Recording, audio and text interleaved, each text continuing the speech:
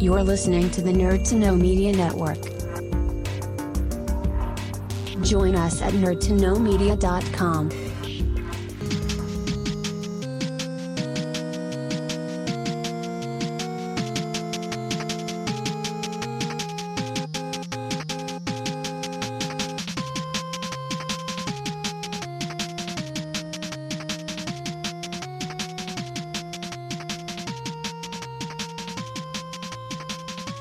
Hello and welcome to this week's edition of the Game Corner. As always, I am Ciaran O'Callaghan, and today we are joined by our special guest. Introduce yourself, please.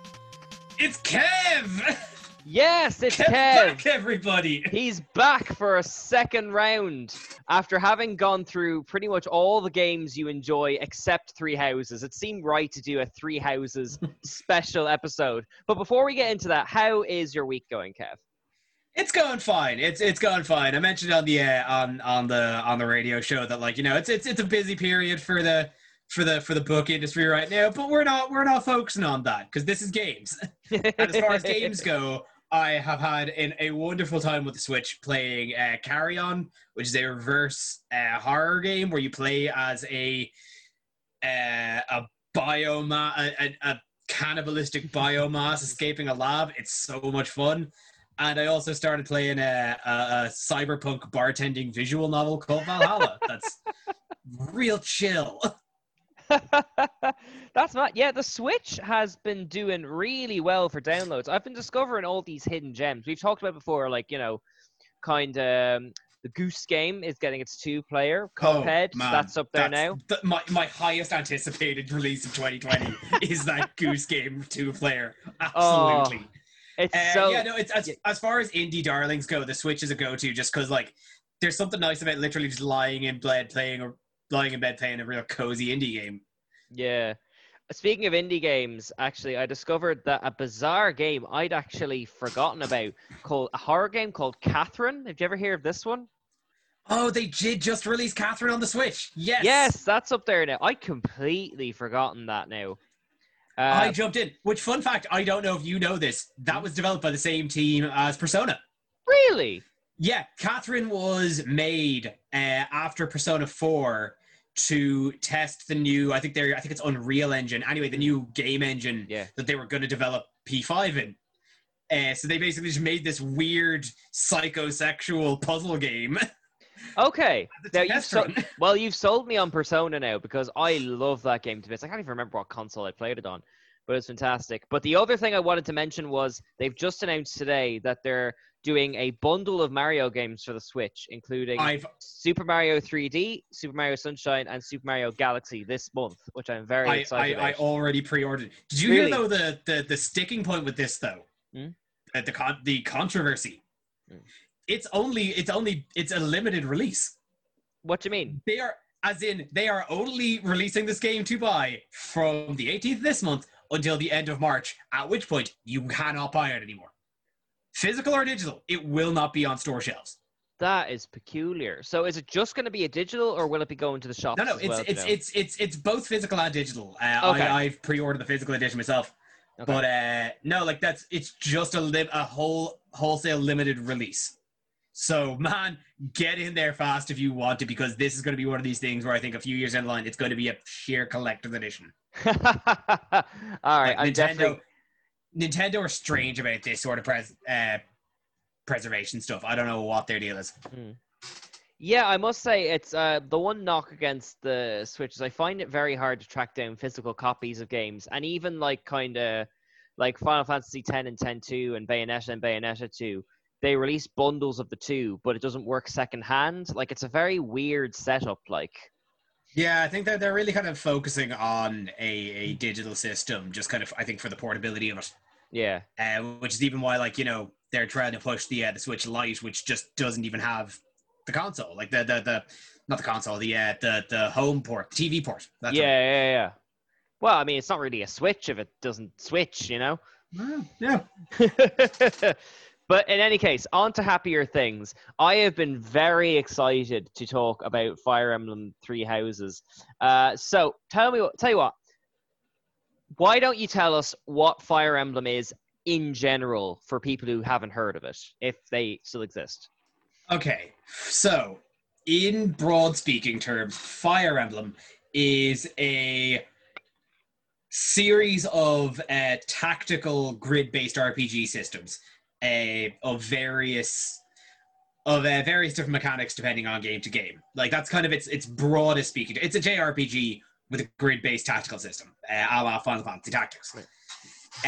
But it all like always kind of having being set in like kind of a high fantasy section, high fantasy universe, very high concept, with a lot of kind of militaristic religious plots. Like broadly speaking.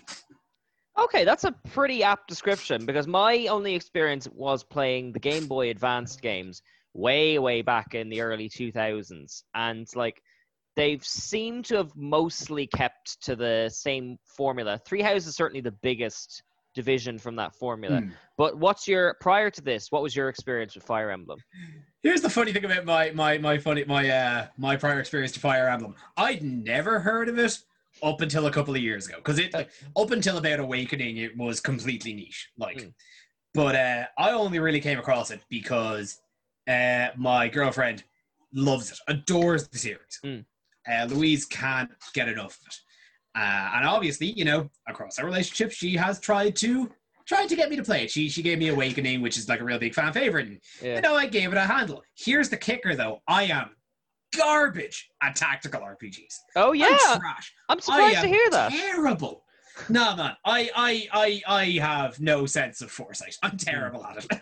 So like, I bombed hard on Awakening and just could not get. I think I failed the third mission like 3 times, and this is even on easy mode where permadeath turned off. I just got sick of it and just turned it off and just didn't want to play a Fire Emblem game again.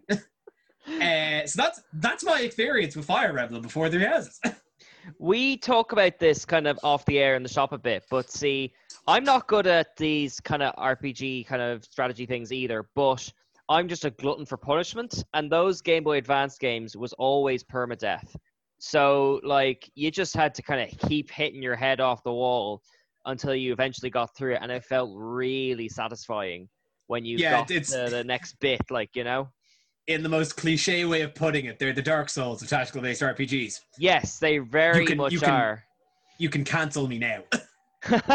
Well, that's what I was going to say to Three Houses, because like, I went from that to straight to Three Houses, apart from Warriors, which is kind of its own thing. And the gentleness of it by comparison just feels like a warm bath. Oh, yeah. Oh, this game... Like, because on top of that, like, the reason I kind of got into Three Houses was because everyone was talking about it. Like, this, for a Fire Emblem game, this game just got so much exposure. Like, this thing was so heavily advertised as, like, a first-party must-have Switch game. Like, this was a tentpole Switch release, which was odd considering how niche Fire Emblem kind of always has been as far as the 3DS game goes. So eventually, like, between, like, you know, kind of just mass media talking about it, be like, this game is really, really cool. And Louise, obviously, she got it and she loved it and yada yada. And it was her selling point of it, of it's Fire Emblem if they added a Persona game to it. Okay. And I was like, okay, you've piqued my interest. And yeah, no, just, it's so accommodating. Like, I think that's the way to kind of put it, is like, bottom line, this is a fantastic introduction game to Fire Emblem. If you've never heard of the franchise before and you want to give it a go, Three Houses is absolutely the entry point. Yeah, it's actually, the Switch has been very good to Fire Emblem in general, because I picked up Fire Emblem Warriors now, secondhand, not knowing what it was. And that pretty much, even though it's not a strategy-based game, that catches you up on all the Fire Emblem games from like the past 10 years. So coupled that with Three Houses, you get a pretty good crash course on what Fire Emblem is and who they all are. And they're not even like a Star Wars-y type one follows the other series. But it's anthology. Like each as far as I know, each entry pretty much takes place individually of each other with just little nods to the other games, but they're all like separate universes or something like that. Yeah, the only connective tissue is that there is something called a Fire Emblem, and the Fire Emblem isn't even the same in every game. So, like, it is just a broad concept and the things that stay the same are like the mechanics and the jobs and all that kind of stuff. As an introduction for Fire Emblem, apart from your horrible Awakening experience, how did you find it? Three Houses. Yeah. Oh, fantastic! So like so much fun. That's I'm struggling to even kind of get where to start with it, because like there's just so much in that game that just kind of takes you, and like what aside from the fact that like it walks you through the mechanics, it simplifies the mechanics from previous games, and then even just kind of like the minute by minute gameplay, like in and out of combat, was just enjoyable, and all just wrapped in the easeability of playing it on the Switch. Just made for a game I literally just couldn't put down. Yes, that's very true. Like, I mean, it's just, I can't remember, maybe it was Jim Sterling. Someone broke down the hours that have been put into each Switch game, like via their Nintendo accounts and things. And Fire Emblem was like up there. It is probably the most bingeable game I've played in the last 2 or 3 years. Can we get a sneak behind the curtain and find out what your total is right now? I probably could actually. Let me go find my Switch, and I'll see if I can. If not, I'll put it in the description of the video. But it's certainly plus 100 to 180 hours, something like that. Yeah, my final clock was about 195. Now, all of that wrapped up in the fact that, like, all that kind of sold out the fact that it has 3 distinct campaigns. Well, I'll tell you what, let's back up a bit. For those who don't know what Three Houses is in particular, what's the story and what's kind of the hook of the game? So, in Fire Emblem Three Houses, you end up becoming a tutor in a military college. And at the very start of the game, you are tasked with running one of 3 student houses, Hogwarts style, where you spend a little time getting to know all the characters who will be part of your part of your combat party and part of your RPG party, and then you choose one, and then each house has their own distinct plot, where various different things will happen depending on which party you choose. Yeah, that's a pretty apt description for a very complicated thing. And, as per RPG rules, you start off in a school and then you go on to kill God. But which God? That's the question. That's the question. That's your decision. I've just checked. I've played 133 hours so far, and I was going to bring this up later. Tragically, I've only done 2 of the 4 endings so far. So that's still, that's still like a lot. You've still got some time to go. Yes, exactly. Yeah. Okay, so I suppose with that then, will we get into probably the biggest selling point of this game in its characters, in the titular 3 houses? Yes, and before we get into that, I found this game to be quite overwhelming at first, because it should be stressed that you've got your main 3 characters run the houses, you've got all the teachers, and then each house has 8 students. And the first time you play it does feel a bit overwhelming, because you're just kind of trying to catch up with everything, Oh, there's a truly innumerous amount of characters in this game. But I think I'm just, like, having played kind of a lot of JRPGs in the past, I'm just kind of used to that. Okay. But even by a lot of like Final Fantasy standards, this is a lot of characters. That's why, like, I think your first playthrough definitely should just stick with the guys in the house you choose, because obviously you can recruit everyone as the game goes on, depending on support missions, which we can touch on, I suppose, later. But like I pro gamer tip number 1, put the stamp in there. Just stick to the guys in your house that you pick first. I couldn't do that. I'm on my 3rd playthrough, and I keep recruiting like 20 odd people into my house so they'll be safe from the plot, and now I have to mine them all. It's like I feel like a farmer. It's ridiculous. Okay, so I suppose it's time to how about we break down the 3 houses? That seems like a good place to start. Yeah, because when the game starts, even before you're kind of set up in the school and stuff, you are asked to pick one of the 3 houses, and it's fair to say that each of the three house leaders has a very distinct personality to the others. Like, yes. So each of these three, it being a military academy, each of these three are descended from royalty of the three different regions of the world of the game. So you are given. Good Lord, I am genuinely drawing a blank on any names. Like I literally, I had it prepped. It was. That's all right. I tell you what, I will give you their names first. So you've got Golden Deer, who led by a guy named Claude, who I would fairly say is kind of the most. It was the other. Yeah, he's kind of the most affable of them. Yeah, like, Claude's the witty, smart aleck, and within 2 minutes of meeting him, I knew I was going to love him. Then you're given Dimitri, who is the very polite and regal prince of a kingdom. So very, very regal, very polite, very, very straight-laced. Yeah, for lack of a better word, a very stock Fire Emblem character. Compared to the others, at least. Good sword boy. Yes, good sword boy with manners and slightly awkward.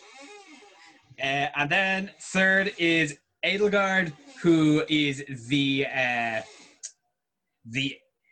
heir and empress to the ruling empire of the South. Yes, and that is another.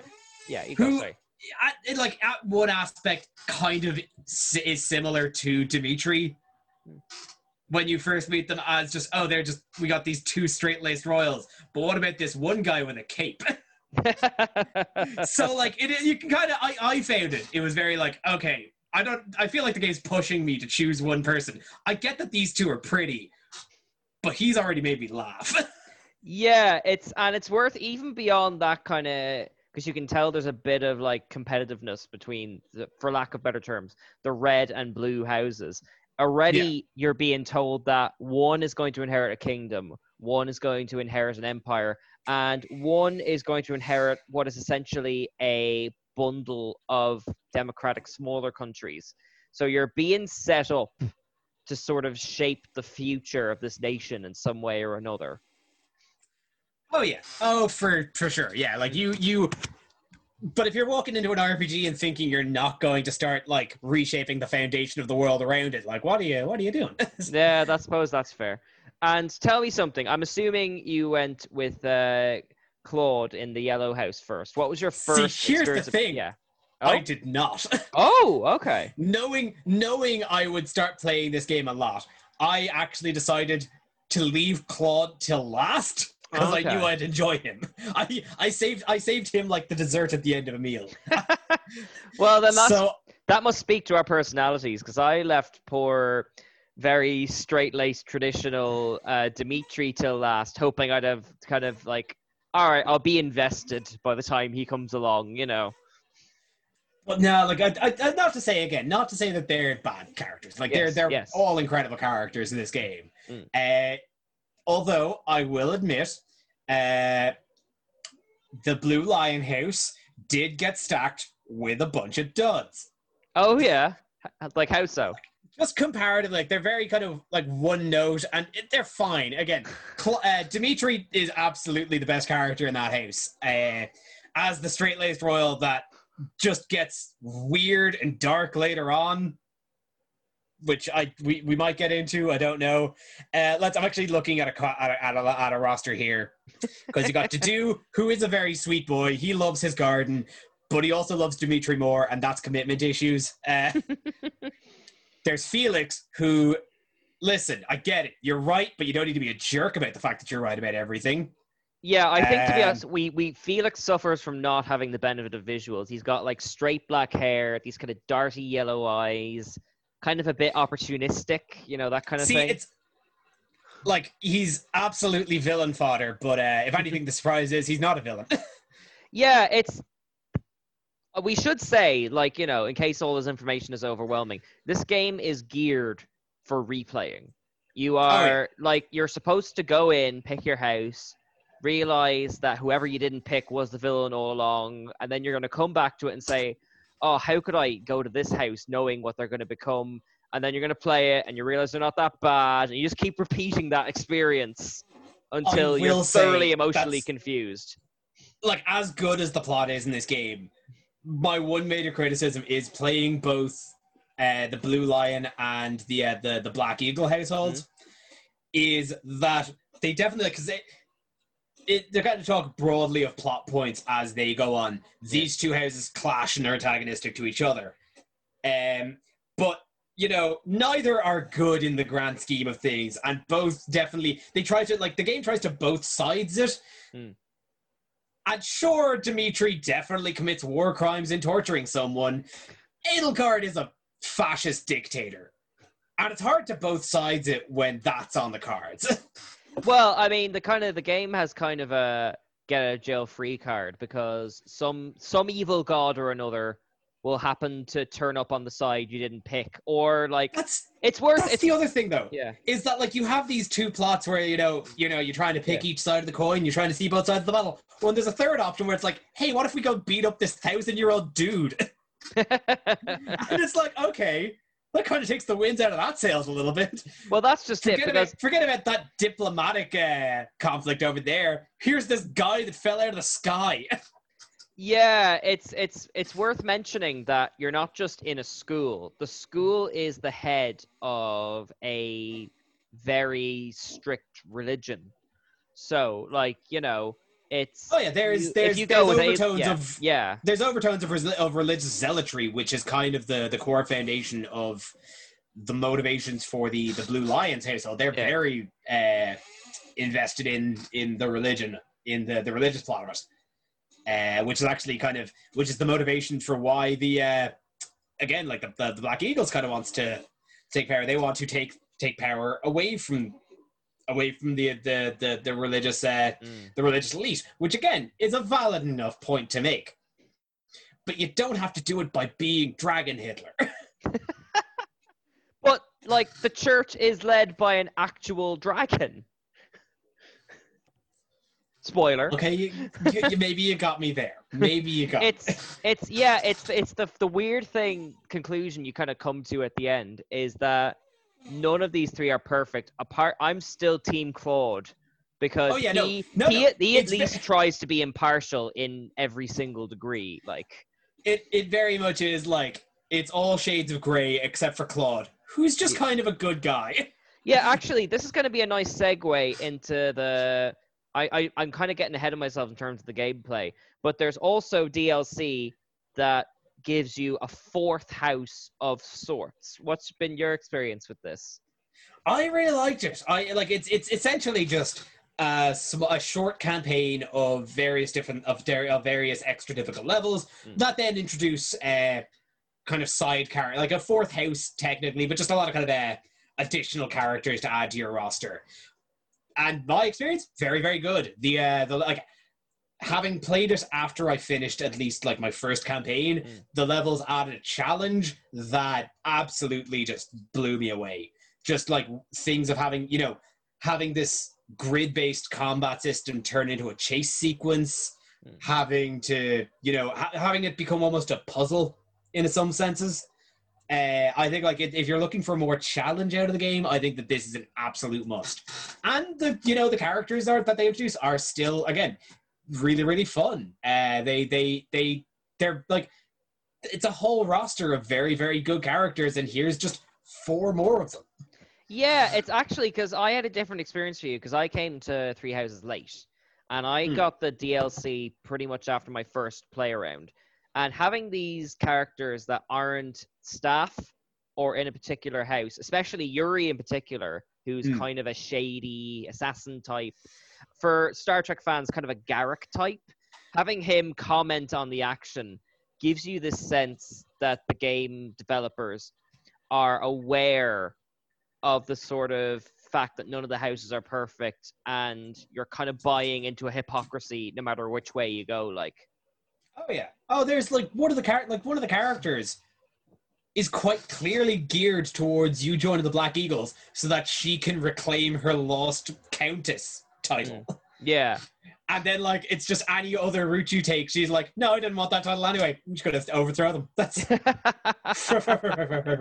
And then again, one of them is just a straight-up atheist. It's like, no, screw God.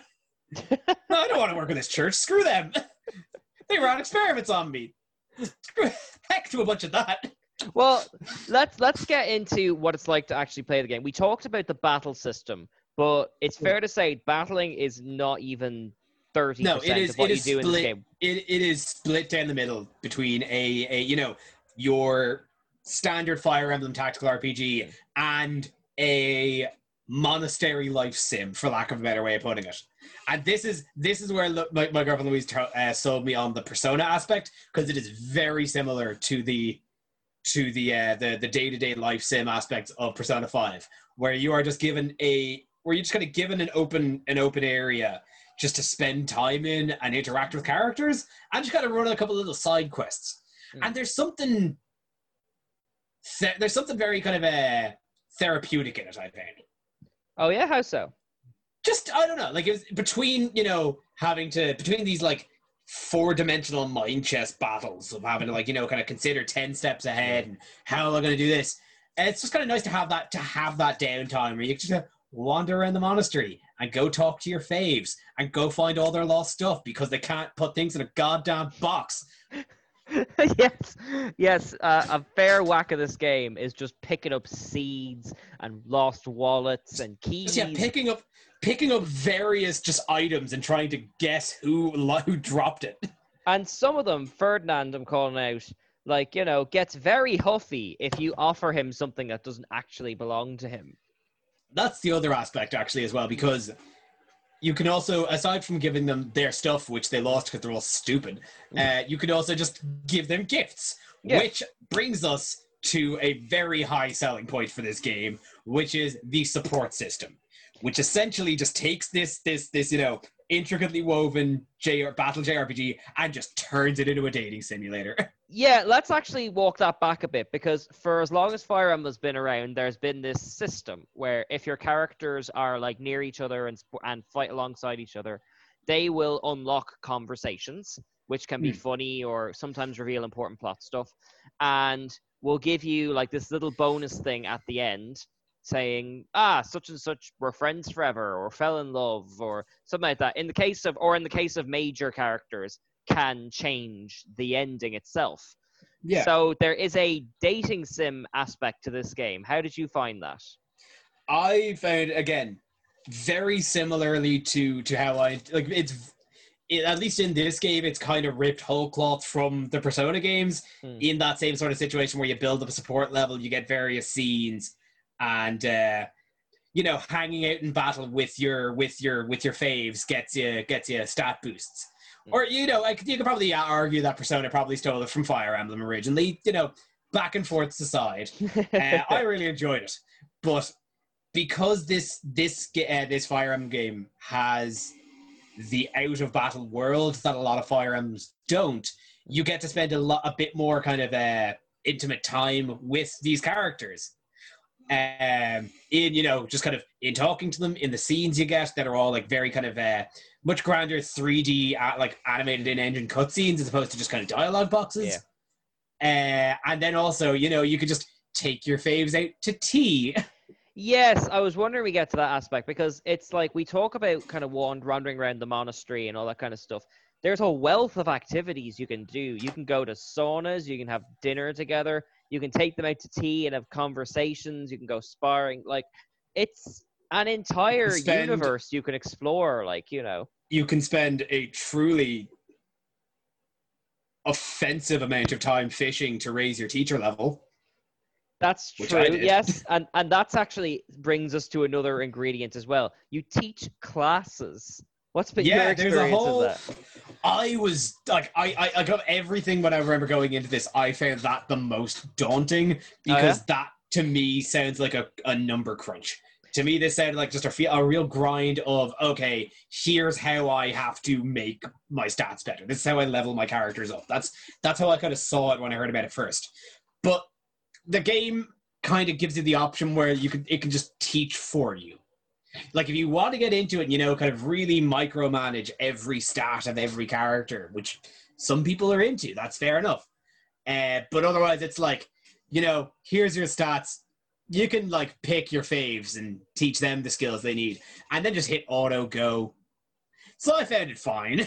I let the game teach itself, essentially. I couldn't do that. I go into individuals and like give them all the different things. But as I mentioned the last time you were on the show, that led to the ruining of my entire party, which I didn't realize until the very last level. And it was too late to unteach them the useless things I taught them, having no dragons and no horses and all this kind of stuff. So there is a harsh learning curve in that aspect, like.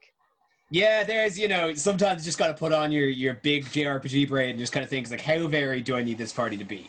Yeah. But I think, like, again, this just kind of speaks to the wealth of options this game gives you. Like, you can, let the game kind of teach itself and just level up. Literally, you get experience, numbers goes up. Or you can get into the grind and, micromanage every single stat. And the biggie for me that I'm finding was the in-combat accessibility issues. Because, like, I know in previous games, there was a kind of a rock, paper, scissors triangle of, swords are good on spears, spears are good on axes, axes are good on swords? Was that the other way around, but yeah. Yeah. So that kind of thing. So, like, there's so a lot of previous games, this is one of the things that hung me up on Awakening, was, always trying to think, like, oh, but, my sword guy's just too far away from the spear guy, and, this is the thing. They've cut that out pretty much entirely. Just kind of streamline the combat a bit more. Obviously, there is the permadeath option where if your character die in battle, they're gone from the game. You can't level them up anymore. I went super casual and, brought my characters back to life. But the big mechanic that this game introduces that honestly kept me playing was the time reversal mechanic. Yes. Just the ability to... I actually missed this for the support conversations on my first campaign. Take us through how this works. Through various kind of in narrative reasons, you are given the ability to retry steps in a combat, and it's like you can do it for major things. Like if your character dies, you can go back 3 steps to move them off to a different area. But I just found myself using it because I accidentally moved a character a space I didn't want to. So it's a little just reset. Just like, oh, there was an oopsie. Let's just bring that back a little bit. And it's that ability to correct minor mistakes that made it so that I could actually play this game. Yeah, but it doesn't make the game like unlosable either, though. You get about 12 charges, is it? So I think it's something that you level up, because I think at the start of the game you only get 3.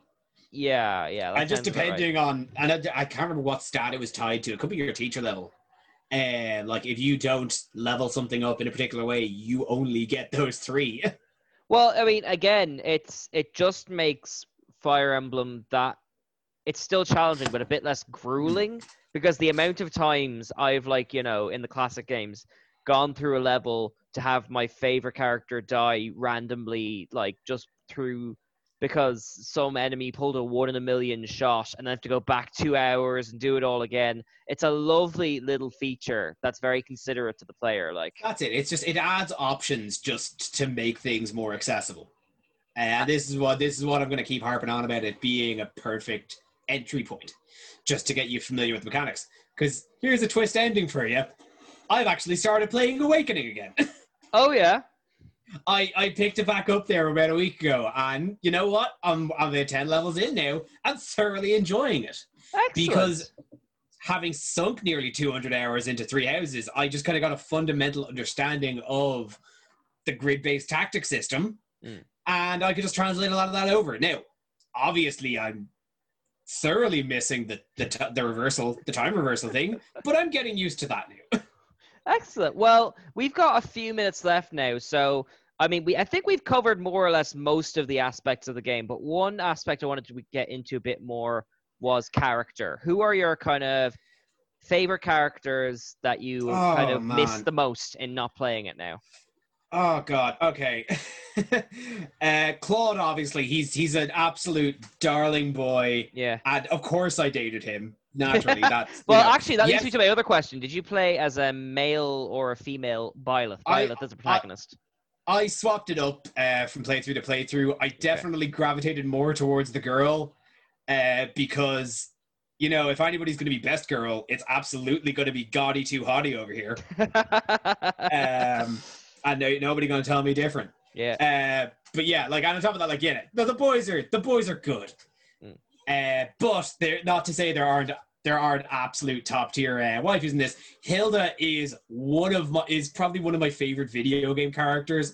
Just this, you know, meek princess. Oh no, I won't fight anything. But then you actually put an axe in her hand, wipes out armies. She will bulldoze a whole platoon. She's a treat. And you know, one thing I ended engaging in a lot was the shipping community. How deep are you into that idea? I wasn't aware there was a community. I mean, don't get me wrong. I have like mathematical plans for whom I want to end up with whom and who I want to be best friends with whom, just inherited from the other Fire Emblem games. What is the shipping community? Oh, just literally just like, you know, Reddit forums and like Tumblr blogs just dedicated to posting about people's favorite ships. Because actually, this is another thing, as I think this is the first Fire Emblem game to include gay relationships of some aspect. Oh, really? So okay. Yeah. So like there is a lot of new options open that, hey, listen, this can happen. I'm going to say Dedue and Dimitri are hot contenders then. You know, that's one. I found the weirdest one I found, which seems to be just, this is weird to me because it's so popular from what I've seen online. Yeah. Is Anna Felix. Okay, Anna as in the redheaded, the little redhead one. I think I just auto defaulted her to even after the time skip when she grew up. I was like, no, but you're still a child. I know you're like 20, but I still see you as a child. Yeah. My personal favorite ship is definitely Hilda and Marianne. Oh yeah, I can love see them. that. They're sweeties. I love them.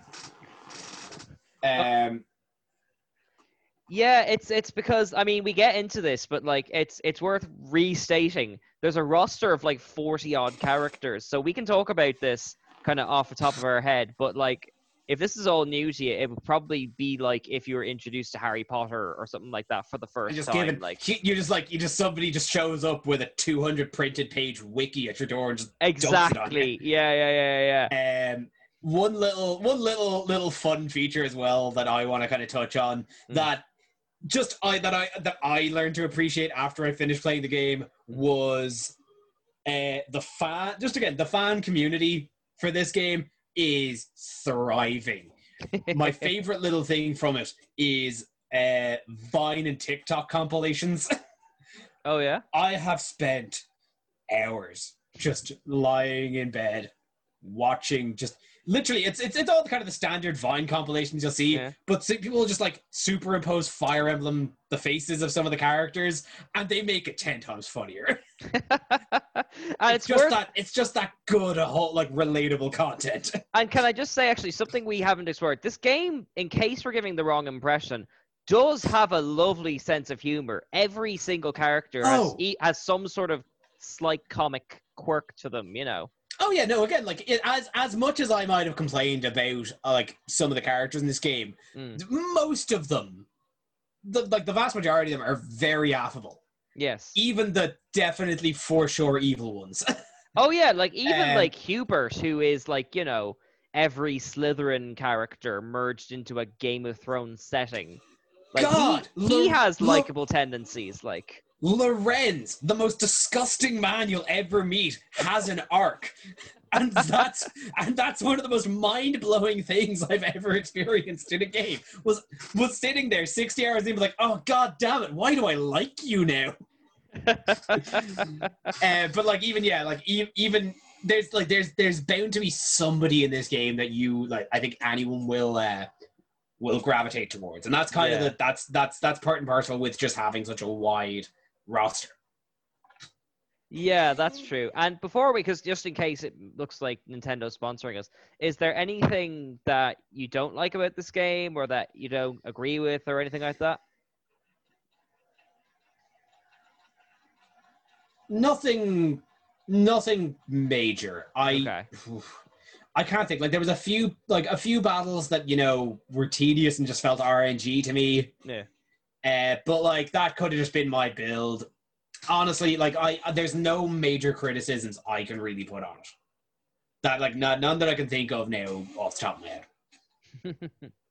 Okay, yeah, because like certainly I have thoroughly enjoyed this game, like from beginning to end, and like for a game that's like 200 odd hours or whatever, it really just flows. It's been a really lovely experience getting to know each class of characters, and it's really bittersweet when you leave the last one and just don't have the time to make connections with your previous class.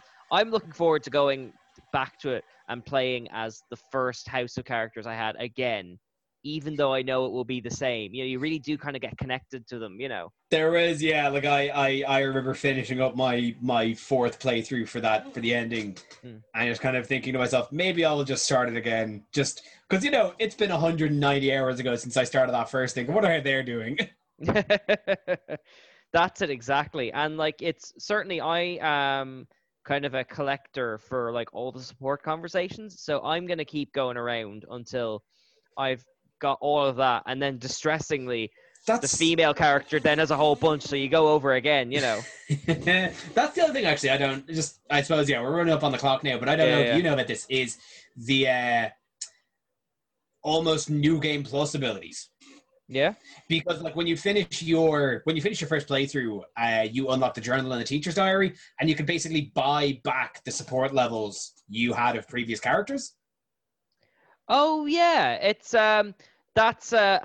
it's a very user friendly thing as you're going along. So it just means as you finish a house, you jump back into the game. You have a bunch of like stats and stuff from the previous playthrough, so you're kind of just gonna bulldoze through the first few battles already.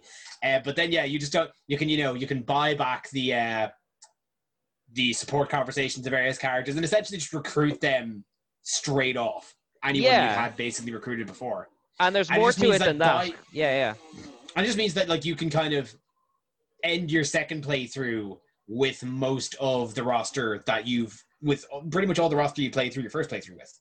Yes, they're immediately available to you, and like you can upgrade these statue things, which make your characters level up faster. I only just discovered the crests, which give you these little boosts. So like it makes it, I don't want to say quicker, but it avoids the repetition on the goes around, if you know what I mean. Yeah, no, it's user friendly for how dense all the systems are. Yeah. So I think that's a pretty good place to leave off. Is there anything else you want to say about Fire Emblem Three Houses before we wrap? Or? No. As I said, I'll say it again. If you have any interest in the franchise as a whole, this is the perfect starting point. Yeah, like if it's ever caught your attention, start here and see how it is. Yeah, I think that's a really nice place to leave it off then. Well then, Kev, thank you very much, and hopefully we can have you on the show. Oh, before we go, is there anything you would like to plug? Oh, well, I got to plug Anime Crash Course the first Monday of every month on the Nerd to Know Media channel. The next episode featuring you, Cian.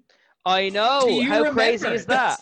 Where the two of us try to unravel Steins Gate. And it's surprisingly cohesive as an episode goes, I gotta say. Yeah, trust the time travel episodes take a week and a half to edit. I mean, that's just typical. But yeah, that's going to be coming out now on the 6th. And then you can just find me like on the Nerds No Basis radio show every most Wednesdays. Excellent. All right, well, thank you very much, Kev. As you said, you could find him on the Anime Crash Course, which is coming out this Monday, is it? Yes. Let's say yes. Let's go with yes. With a little asterisk above it. Sometime. Just a little question mark. Excellent. Just a little one. This is a little one. All right. This has been the Game Corner. If you have enjoyed this episode, let us know. And if there are any games you want to give a spotlight to, hit us up with a direct message or in the comments. Till then, I've been Kira Calgo. This has been Kev. And this has been a multitude of 40-odd Fire Emblem characters.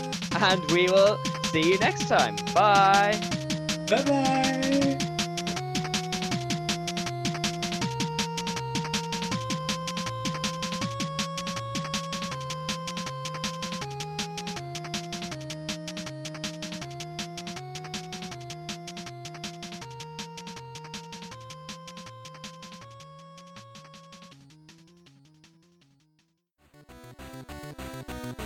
Thank you for listening to a Nerd to Know Media production.